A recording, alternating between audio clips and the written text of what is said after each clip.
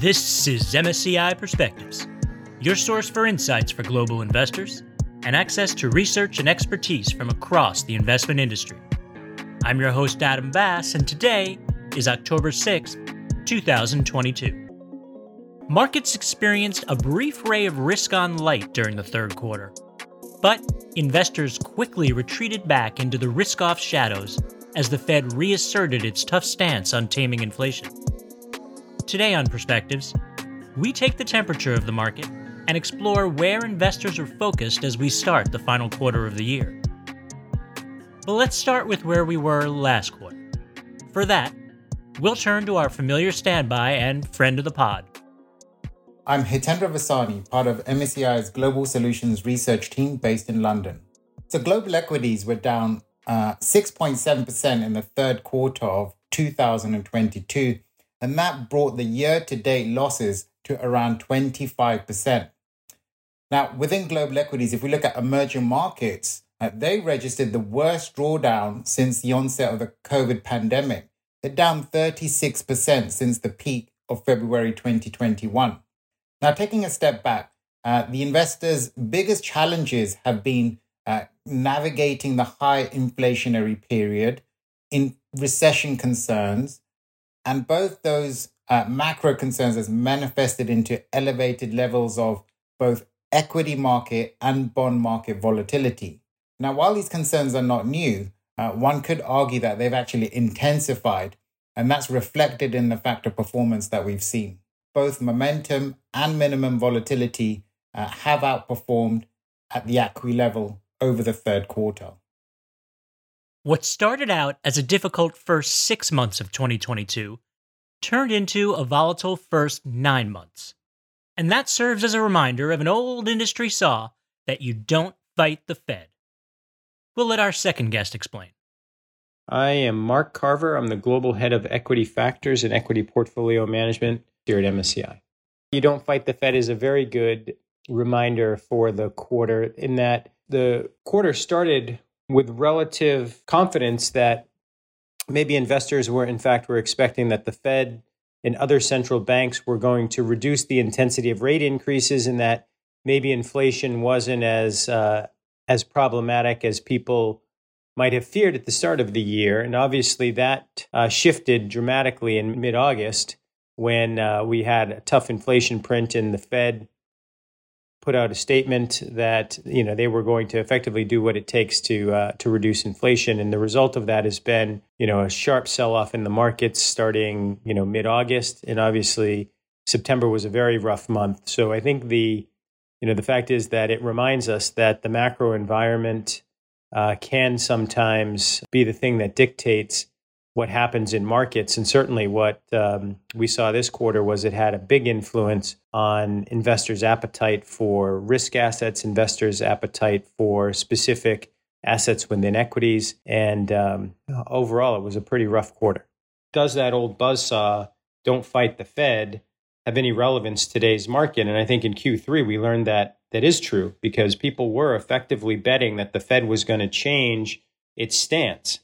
And the result of that was strong markets for the first part of the quarter.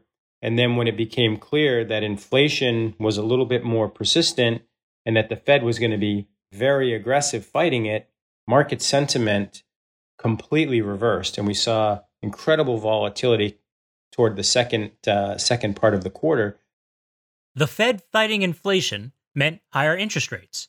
And higher interest rates tend to favor value stocks over growth stocks. And that's because growth stocks tend to be long duration in nature. They're based on forward expectations of earnings. So when rates rise, that discounts those expectations. And so they tend to fall more when rates rise.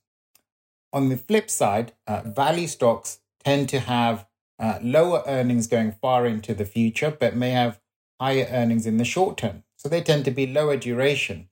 And so rising interest rates tend to impact value stocks less than they do growth stocks. And while that was the case in the first half of the year, the value trade outperformed by so much, it almost set itself up for a short-term pullback. Questions on investors' minds is, given the hawkish Fed and other central banks, rising rates, whether that's going to add more fuel to the value rally. The global macro conditions remain highly fragile. That would be our third guest. Hi, my name is Abhishek Gupta. I'm a part of the Index Solutions research team at MSCI. We are seeing price pressures that are running at their highest level since the 1980s. The US Federal Reserve seems quite determined to crush inflation, even if it comes at the cost of a painful slowdown. Central banks globally also fighting the same battle. There are heightened geopolitical tensions and surging energy prices that have really exposed the European economy. China, it has its own structural issues. So all in all, we are seeing that there is a great amount of uncertainty amongst investors globally. I also think it's very fascinating what investors are buying in what markets. And if we look globally, you say things like, if we just look at ETFs, yield and the classic value growth styles are doing really well. But in truth, when we break apart the globe, we see something quite different, where buying in EMEA, for instance, strong flows into value, into quality, where in the US, the flows are strongest in minimum volatility. I also think it's really notable that in this quarter, we saw positive flows in what you might call factors plus. These are factors plus ESG, factors plus ESG and climate. And what I think is relevant about that is that a lot of the ESG and climate investors, they're looking at what's worked really well this year, which has been for much of the year, the value trade and the energy trade. And the climate investors have missed some of that. So volatility, inflation concerns, geopolitical unrest, all of this has investors searching for a life raft. Other than the brief double dog dare against the Fed that Mark mentioned earlier, it seems like this has been the story all year. So, was there any sort of life raft this quarter? Let's break it down from a sector and style factor perspective. Hitendra? So when we look at the performance of sectors and factors year to date over 2022, we see some strong patterns. First of all, high dividend yield and minimum volatility have been the two best performing factor indexes. When we look at sectors, it's energy, healthcare, consumer staples, and utilities. Now, if we rewind back to the beginning of the year, we actually produced a blog, a research blog titled Inflation Heating Up Sectors and Factors. And in that note, we highlighted that during a stagflation phase, characterized by slow growth and high inflation, the factors and sectors that have outperformed year to date were actually the ones that had outperformed based on 45 years of historical data in an environment that's similar to what we've experienced this year. Minimum volatility year to date has been generally the standout factor. Generally, we're seeing very strong performance in minimum volatility, enhanced value, which we probably would have expected. Factors that haven't done well, that maybe surprises some clients or some listeners, is quality. The quality indexes across most major regions have underperformed this year. And, you would have thought potentially in a year where there's rising rates that quality companies would have been a bit more resilient, given that they traditionally have stronger balance sheets and more steady profitability. Some of the challenge there seems to be the valuation of those names coming into the year, where quality had traded relatively rich versus its historical average to its parent indexes. So we're seeing some softness in the quality index performance this year. All right. We know where the market is right now, relatively speaking. And we know investors are back to hunkering down and avoiding risk. But there's another group of professionals out there that I want to talk about today. A group that Abhishek and his team have done some extensive research on as a factor consideration. That group is equity analysts. And it turns out that analyst sentiment has not only anticipated some changes in the market, but has been able to respond to those changes more quickly. Over the long term, we all know that fundamentals and valuations are something that drive equity prices. But in the short term, sentiment can have a lot more impact. an analyst's opinion of a certain stock summarizes how a variety of different forces, ranging from geopolitical, macroeconomic, country, industry, and stock-specific forces, and the interaction of all of these effects might impact the future performance of a company. Essentially, all of these macro and micro elements are baked into an analyst's view. There are many analysts that track the same stock, and while an individual analyst may be wrong, an average view across all analysts has historically proven to be right more often than not. And this means that historically, analyst sentiment has had some predictive power in forecasting the future performance of a company. We found that a portfolio that aims to capture analyst sentiment has outperformed global and regional market indexes such as the MSCI USA, MSCI Developed Markets, and Emerging Market Indexes over the last 25 plus years. Now, there is some merit to breaking down this 25-year history into different market regimes. So we use growth and inflation as parameters, and we classify these macro regimes into periods of Goldilocks, heating up, slowdown, and stagflation. And what we found is that analyst sentiment has actually outperformed the broader equity benchmark in each one of these regimes. Now, this is starkly in contrast compared to what we see for other style factors, which do well in certain market regimes, but then they underperform in others. For instance, we know that the defensive strategies such as low volatility or quality, they outperform when markets are declining, but tend to lag bullish markets. Now that's interesting. I wonder why that is. So an analyst forecast indeed changes more frequently than reported fundamentals. And this would be true for periods of greater uncertainty, such as the one that we are witnessing today, or even during market inflection points. Changing forecasts reflect on a continuous basis evolving market conditions. But on the downside, it can actually have challenging effects in terms of capturing the analyst sentiment signal within a portfolio while ensuring that the portfolio is still investable. Now, having said that, it is possible to dampen the volatility in the analyst forecasts by, let's say, averaging over past forecasts instead of just relying on the most recent one. And historically, this has helped minimize turnover while still capturing the analyst sentiment efficiently in portfolios. Abhishek, though, was looking for analyst sentiment's explanatory power, its potential to be thought of as a factor alongside momentum or beta. And part of that consideration is looking at how analyst sentiment was correlated with other factors. We have seen that analyst sentiment tends to have low correlation with factors such as value, quality, volatility, except for momentum, where we found that the correlation was moderate. Now, this shouldn't be surprising. Momentum is driven by investor sentiment, and so it is natural for it to exhibit some level of positive correlation with analyst sentiment. However, momentum and analyst sentiment are fundamentally different. Momentum, as we all know, is looking backwards. Which stocks have done well in the past, and the expectation is that they would continue their price trend and do well in the near future. Analyst sentiment, in contrast, is more fundamental in nature because it really accounts for all the analysis that the analyst is putting behind tracking those stocks. It is also more forward-looking in nature because it is really based off the future expectations of a company's performance. We have also found instances in the past when analyst sentiment and momentum have diverged from each other. The two were starkly different during the dot-com period. We also saw a dip in their correlations during the global financial crisis of 2008. Since analyst sentiment is forward-looking, one would expect that it would be able to sense inflection points in the market sooner than momentum.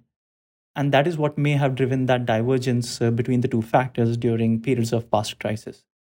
Which lined up with something Hitendra said about momentum. Now, one may say, why is momentum performing well during a volatile market? Aren't there strong rotations that could hurt momentum? Well, if we look back, the trends that we've been talking about for the last year or so have remained the same.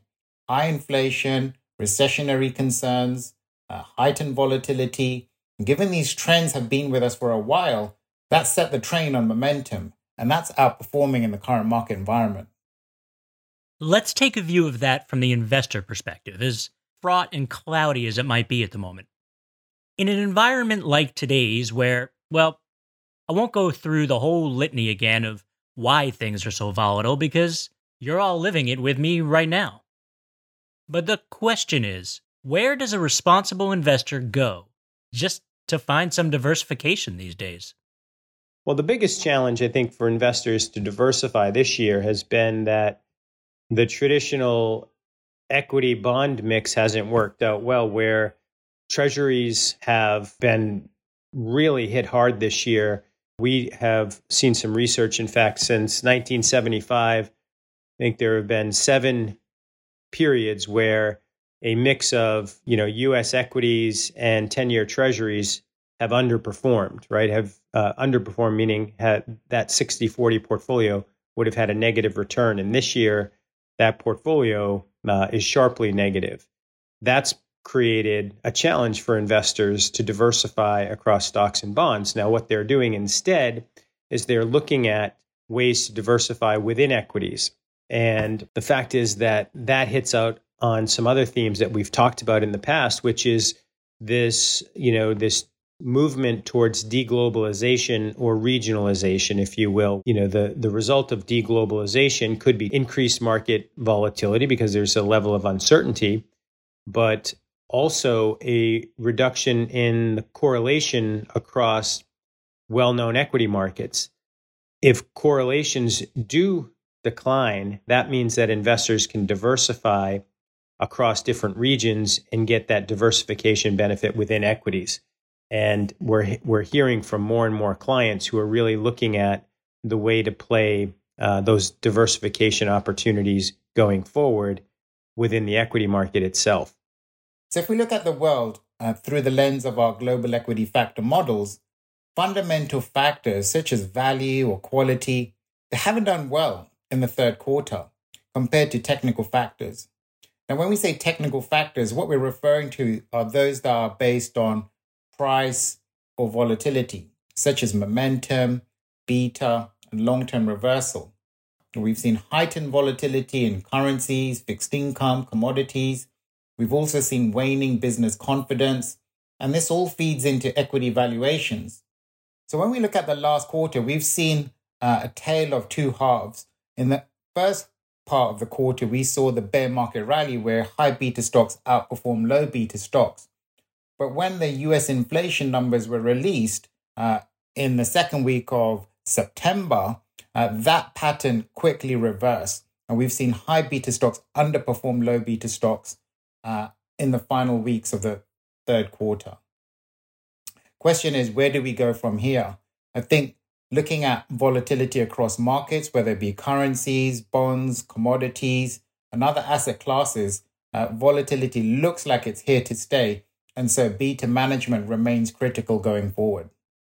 In our latest Markets in Focus blog titled The Beta Pendulum, an edge or hedge, the question that we were asking is, how do I actually manage my top-down beta exposure?